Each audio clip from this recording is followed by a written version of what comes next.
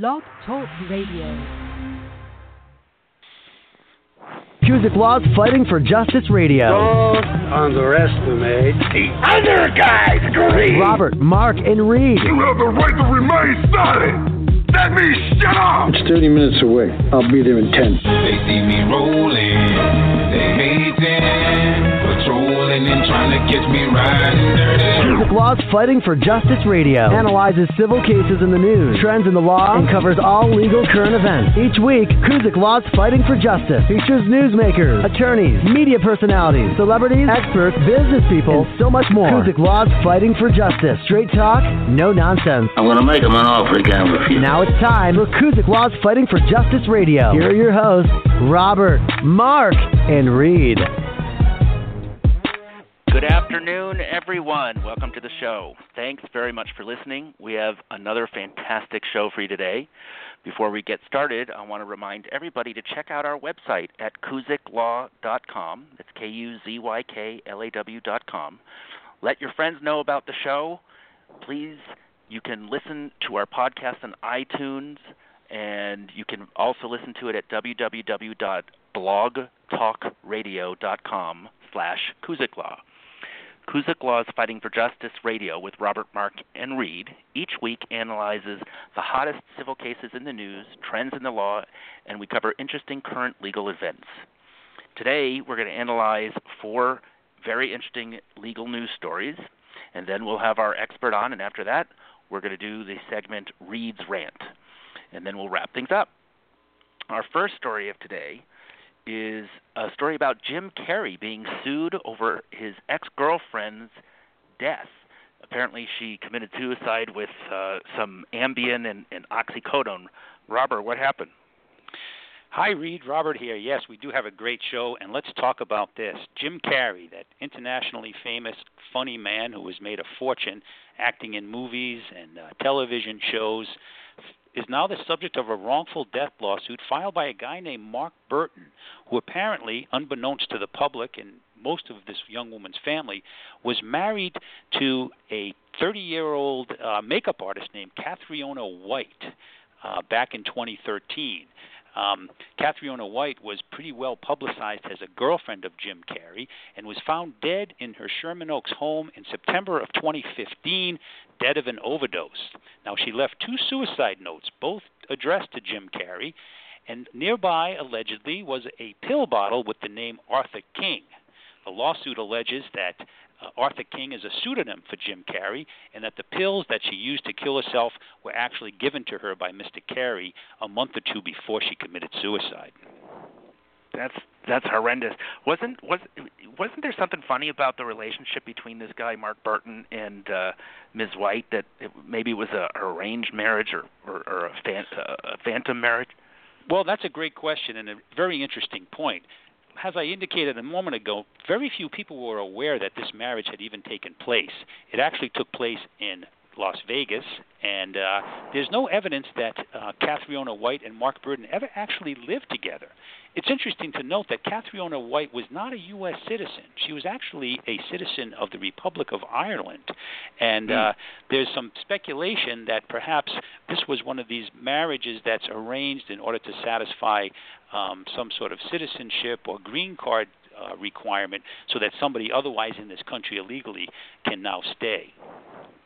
Interesting, and I heard that she was also, this wasn't her first kind of fake marriage either. Well, I haven't heard anything about that, but, this is a very interesting lawsuit because it does pose this issue of somebody's responsibility for the acts of the intentional acts of somebody else. Under the law, it's very difficult to hold a third party responsible for the intentional act of somebody. And in this case, of course, the coroner did rule that Catriona's death was a suicide. And interestingly enough, the Los Angeles Police Department never investigated the source of the drugs that she did use to kill herself. Now, this lawsuit by Mr. Burton alleges that Mr. Carrey had provided these drugs and that he knew and was aware of her history of depression and also a prior suicide attempt. And so, therefore, the suit alleges that it was foreseeable that if he gave these drugs to her, that it's possible she would have committed suicide. And that's the basis for the allegation that Mr. Carrey should be held responsible. I think I'm siding with Jim Carrey on this. I think this is a heartless attempt to just exploit him and extort money out of him because he's an international wealthy guy. And I think this guy, Mark Burton, is just taking advantage of the situation. They never lived together. This was only, according to Kat's friends, this was only so that she could remain in the United States, and it wasn't even the first time she did that. And apparently 2 witnesses have come forward that are her very good friends and are willing to testify to that. Well, interestingly enough, some of our listeners might recall back to the Anna Nicole Smith case. Remember, she was found dead of not a voluntary overdose, but an unintended overdose. And ultimately, her manager, Howard K. Stern, was criminally charged with conspiracy to provide those drugs that she used that resulted in that overdose, and also was criminally charged with prescription fraud. The allegation that he had used a false name to secure the drugs from doctors and pharmacies. And there's a similar allegation underlying this case. If indeed Mr. Carey was using the false name Arthur King to procure prescription drugs, that itself could be a separate criminal violation, and that might help Mr. Burton in his civil lawsuit arising from the death of this young woman. Well, we'll see how that turns out. It's a very interesting case, and I hope it turns out where justice is served in that one. Let's move on to the Samsung case. Mark, you're going to tell us about this, how Samsung is seeking deeper into this exploding battery quagmire as the Samsung 7 is blamed for yet another car fire. What's going on with this? Yeah, you may have heard that Samsung, which is one of the largest manufacturers of cell phones in the world, they've recently recalled 2.5 million of its new Galaxy Note 7s because they've now had about 70 reports of phones catching on fire. And so they have this recall that's going on right now. And even some of the airlines are telling passengers when they get on the airplane they need to turn those phones off, in fear that one might catch on fire, while they're flying. I have one of these phones. I've had all the Galaxy Notes, as a matter of fact, and I was really looking forward to this phone coming out, and I got it on the first day, and now I'm really disappointed that I have to trade it in for a new one and go through the hassle of setting it up all over again. But what's been reported is that the fix that they're trying to, or they apparently have done, is that they're going to make the batteries have a capacity of only 60% of its normal capacity. Aren't you worried that's gonna make it so that your phone doesn't last as long as other, like an iPhone or something? I have a big fear because the Android phones, their batteries compared to the iPhones, they're not nearly as good as the iPhones in that regard. So if that's going to be the case, I may not keep this phone very long. But well, wait a second. Have people been injured as a result of these things catching on fire? I haven't heard about or read about any injuries. I've only heard about, the latest incident was that some guy's car caught on fire and it burned down to the ground, and he blamed it on the Note 7 catching fire, and the police are investigating to see if that's really the cause. No, there have been injuries. As a matter of fact, there was a lawsuit filed, I think, last week by a guy in Florida because his Samsung 7 literally blew up in his pants and burned him really badly. Well, so tell us, the lawsuits are going to start rolling in on that. Well, tell us, Mark, the Apple iPhone 7 has just recently been released. There was some feeling that the bloom was off the Apple rose and that Samsung now is poised to really take over the market. What has this done for Samsung as far as, its competition with Apple for preeminence in the smartphone market? Well, the reputation is taking a big hit because they came out with, earlier this year, they came out with the Galaxy S7 and then the Edge 7 at the same time. And here's what's interesting. The Samsung, they skipped a number in their generation of phones. I had all the Notes. I had the 2, the 3, the 4, the 5, but they never came out with a 6. They went right from the 5 to the 7. So now what's happening is that all of their Galaxy phones, the S7 and the Edge 7, are all being kind of lumped in as the Samsung 7. As a matter of fact, that fire in the car fire in Florida, that's how the police reported it. They reported it as the Samsung 7, not the Galaxy Note 7. So all of the 7s are taking a hit. So, yeah, Samsung's got problems here. Yeah, it's hard, for people that don't have Samsungs, like a flight attendant on an airplane, they're going to be like, that says Samsung, turn it off. My understanding, the FAA actually released a statement saying that people should not be people on airplanes should not have a Samsung Galaxy Note 7 either not turned on and not even being charged. It has to be completely off and just put it away. And it's interesting because, of course, that's going to make people pretty frustrated when they have somebody sitting next to them using their iPhone or Android without any problem. Right. And all that Samsung is doing here to kind of pacify the customers like me is give you a $25 credit or $25 off of accessories. But I'm getting my new phone today because today's the first day the new phones come out, and again, it's going to be a big hassle to go get it all set up again. It takes several hours to do that. Well, are you thinking about instead getting an Apple? I don't want an iPhone. Okay, iPhone's so much better. It's so much better. Tell them, Reed. We could do a whole show on that. We could do a whole separate show on that. Oh my God, I love my iPhone. All right, let's move on. That is very interesting about the Samsung's woes. I'm sure they'll recover from it. They do have very good products. I want to remind everybody you're listening to Kuzyk Law's Fighting for Justice Radio with Reed Brightman, Mark Leonardo, and Robert Ryan. And we are discussing our 4 hot legal news stories of the week. And then we're going to move on to our Ask the Expert segment. The next story is being handled by Robert. This is the Sandra Bland family settles a wrongful death lawsuit for $1.9 million. Robert, what happened in this case? Well, this brings back to the public's consciousness that horrible, horrible situation last summer. It seemed like it was at the very height of the Black Lives Matter movement and police shootings of African Americans and all of that controversy.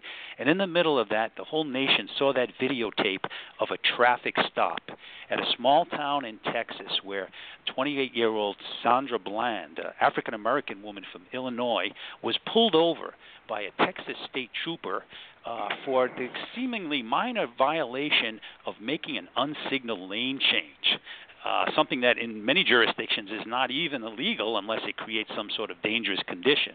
Now, when the trooper was returning back to the vehicle to give her a written warning, not even a ticket for the violation, Sandra Bland had since lit up a cigarette. And for whatever reason, this seemed to infuriate the trooper, and he asked her to put it out. And when she refused, a whole altercation developed that resulted in the trooper pulling out his taser and screaming at her that he was going to light her up. I'm sure many of our listeners recall this horrific video. And then ultimately wrestling her from the vehicle, pinning her to the ground with her hands behind her back and his knee stuck on her, handcuffed her and put her in his cruiser and took her to jail. Now, the cause of the arrest was the trooper's allegation that he had been assaulted himself by Sandra Bland in the course of this altercation. And for whatever reason, she was placed in a cell with nobody else. And since this happened on a Friday, it was going to be until Monday before she could be taken in front of a judge and bail set. And tragically, when they checked her cell on the following Monday, they found her hanging from a door, dead. Oh my God, what a nightmare! And didn't her? I think her family suspected serious foul play, and her family and friends said she would never commit suicide, but yet nobody's been charged with any kind of murder or anything. Well, it set forth all sorts of wild speculation. There was a camera that was on the door of the cell, and it showed that nobody had actually checked in on her for some certain period of time. She was in the vicinity. She had gone to school at a local university, and she was back there because she was getting ready to start a job the following week. So there was all sorts of wild speculation and conjecture about the fact that she actually may have been killed in the jail and that the police staged it to make it look like a suicide. Now, this case was presented to a grand jury in December of 2015, and they declined to file any charges. It was also investigated by the FBI, and her death was ultimately ruled a suicide. In January, a case was again presented to a grand jury that resulted in a perjury charge against the trooper based on the allegation that he had been assaulted in connection with the arrest, and that ultimately led to his firing. But it's very interesting that both sides, it seems, had a good reason to get this case settled.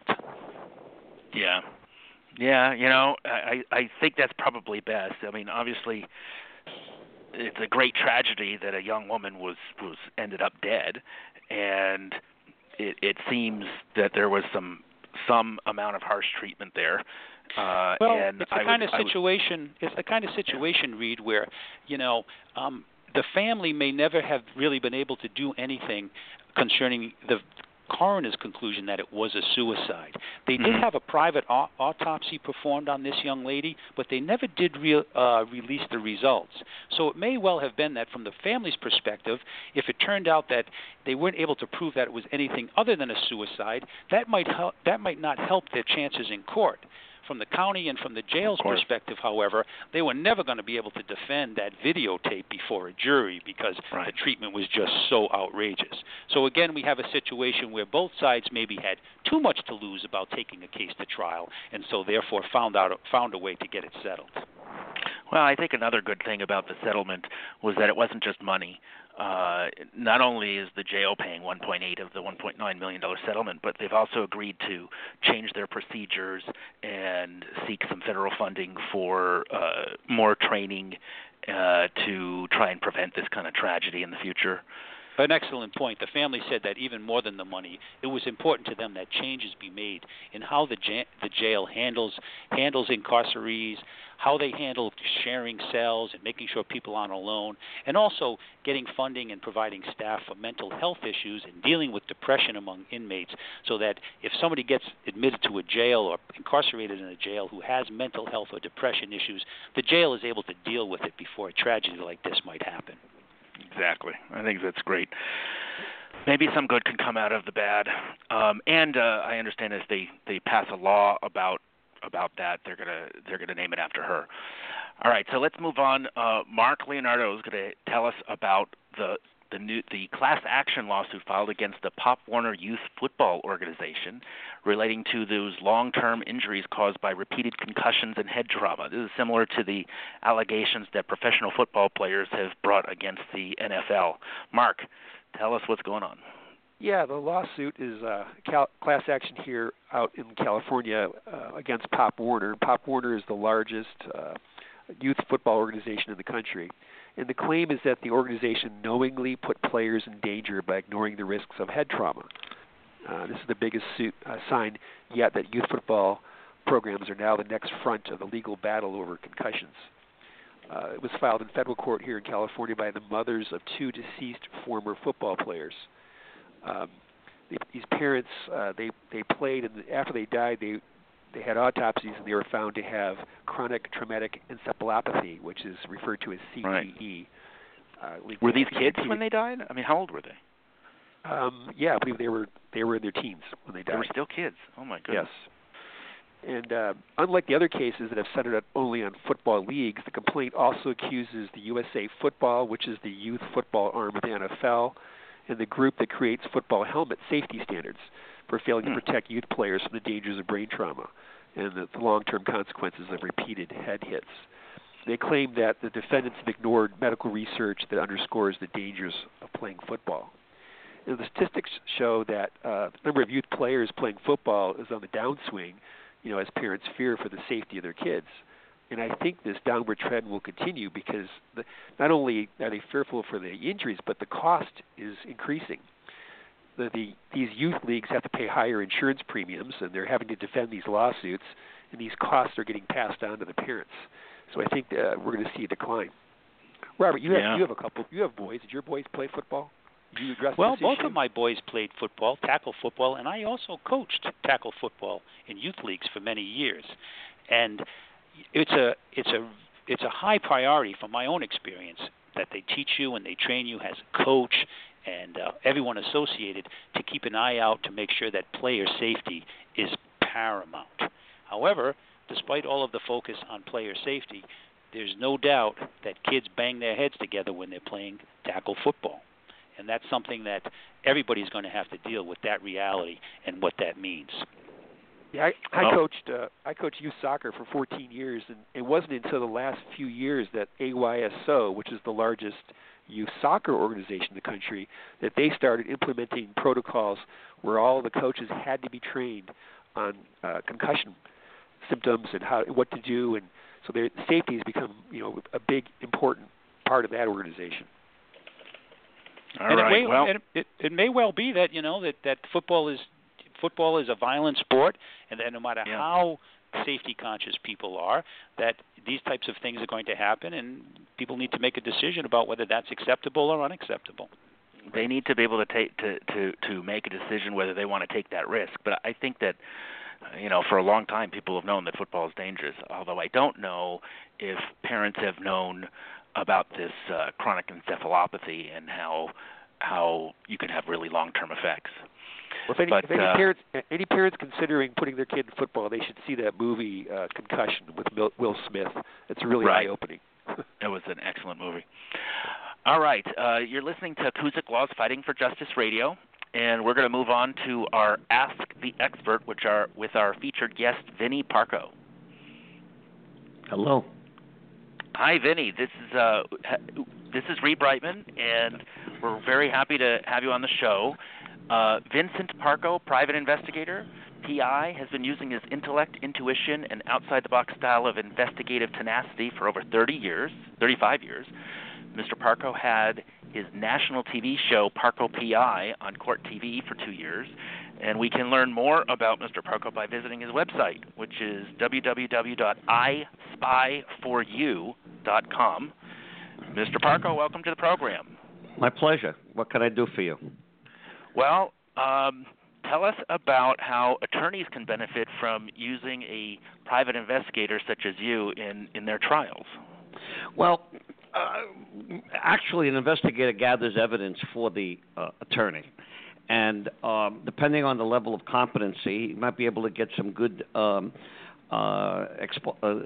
exculpatory information for the defense on a criminal case, because that's what you're going to use a private investigator for, the defense, not for the plaintiff or the prosecutor. Has the police, and they have their own methods of getting information, and we have our own methods of getting information to help the defendant win the case. Possibly. Couldn't a plaintiff's lawyer use you to find witnesses or interview witnesses or find out if the defendant is lying about something? Well, yes, we get that, but the problem is most of the plaintiff attorneys they base their cases on what the tort occurred, and I very rarely get hired by plaintiff attorneys. They go by their own standards and what they've gotten on their own. But I mean, they'll take a photograph of a sidewalk or get some information about a building that might have fell on somebody and show negligence on the part of the defendant. So yeah, they use investigators too. I personally don't work too many plaintiff attorneys because they're cheap. But we usually work defense, and a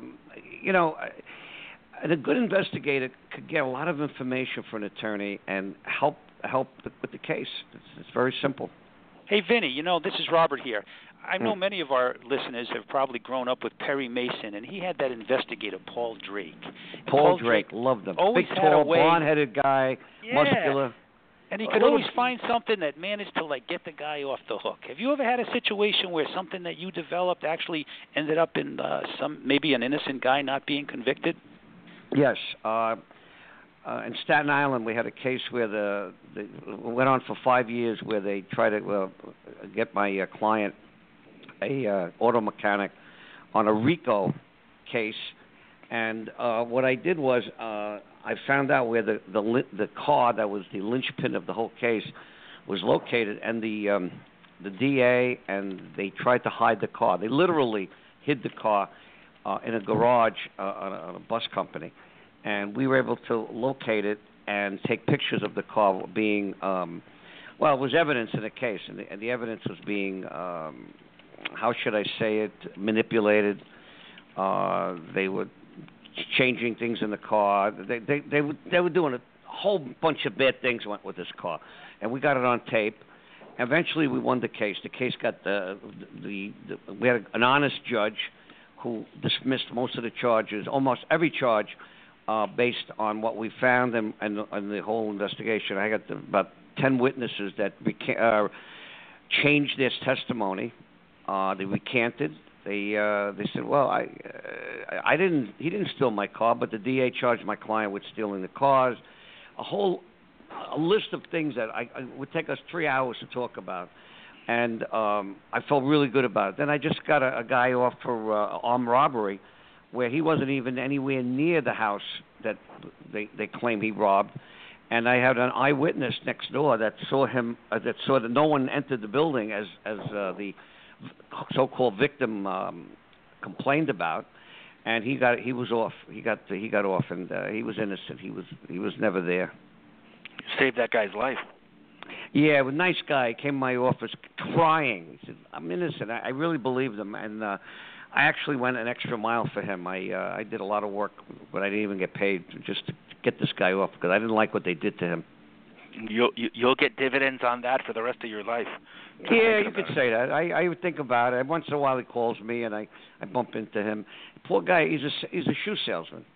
And he doesn't have a lot of money, and he's probably still paying off the people that he borrowed money from for the lawyer and for the case. You know, it's a shame. You know, it's a shame. Then you have. Did he give you a free pair of shoes? Gum shoes. Yeah, as a matter of fact, right? I got one pair. I got one pair of sneakers for free, and the other one I paid 50% off. Okay. You know, I know how it really feels good to help somebody like that. We've had some cases here at Kuzyk Law where we got multi-million-dollar settlements for our clients, and these folks, their lives were devastated, and the money really changed things and made it so they can get all the care and treatment that they need, and it really feels good to do that, you know, to be part of that. Definitely. Hey, Vinny, how is it that you track people down if you need to find a witness or you need to find somebody and they're not on Facebook, they don't have a cell phone? What do you do? Well, we have a lot of methods. Some of our methods are a little a gray area. You know, for example, let's say a person has we know they have a credit card. We might go into the credit card company on some pretext and find out where the bills are being sent. And that's where they're located. Or to use a ruse. Well, we use a lot of ruses. Yes, a lot. That's interesting. Yeah. Tell me, what's one of the wildest stories that ever happened to you during an investigation? There's so many. Every time someone asks me this question, I freeze because there's so many. The one in Staten Island is 17 witnesses. 14 of them I interviewed. 14 of them changed their story. They locked me up overnight on this case. Really? Yeah, they dismissed the case. I mean, they just locked me up overnight to get me off the case, which worked, but we still won anyway because I was still consulting with them. We had so many cases.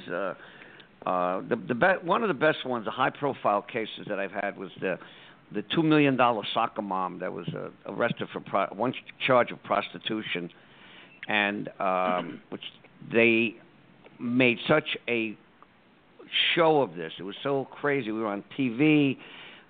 We had a press conference. It was just crazy, and all they wanted from her was to give up 5 names of clients, very influential people who were Republicans, by the way.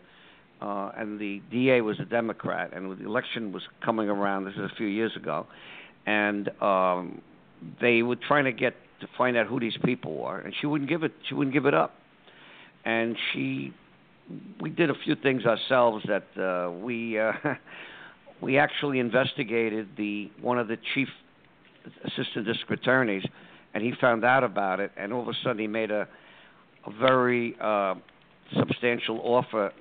No jail time served. She spent like 2 months in jail waiting for this thing, and probation. And that was the end of it. So I felt good about that one too. That's amazing. Yeah. All right. Well, Vinnie Parco, private investigator. Thank you so much for being with us today. My pleasure. To learn more about Vinnie Parco, please visit his website at www.ispy4you.com. That's the letter I, SPYFORYOU.com. Thanks again, Vinnie. Okay, you got it. Good having you on the show. Thank you.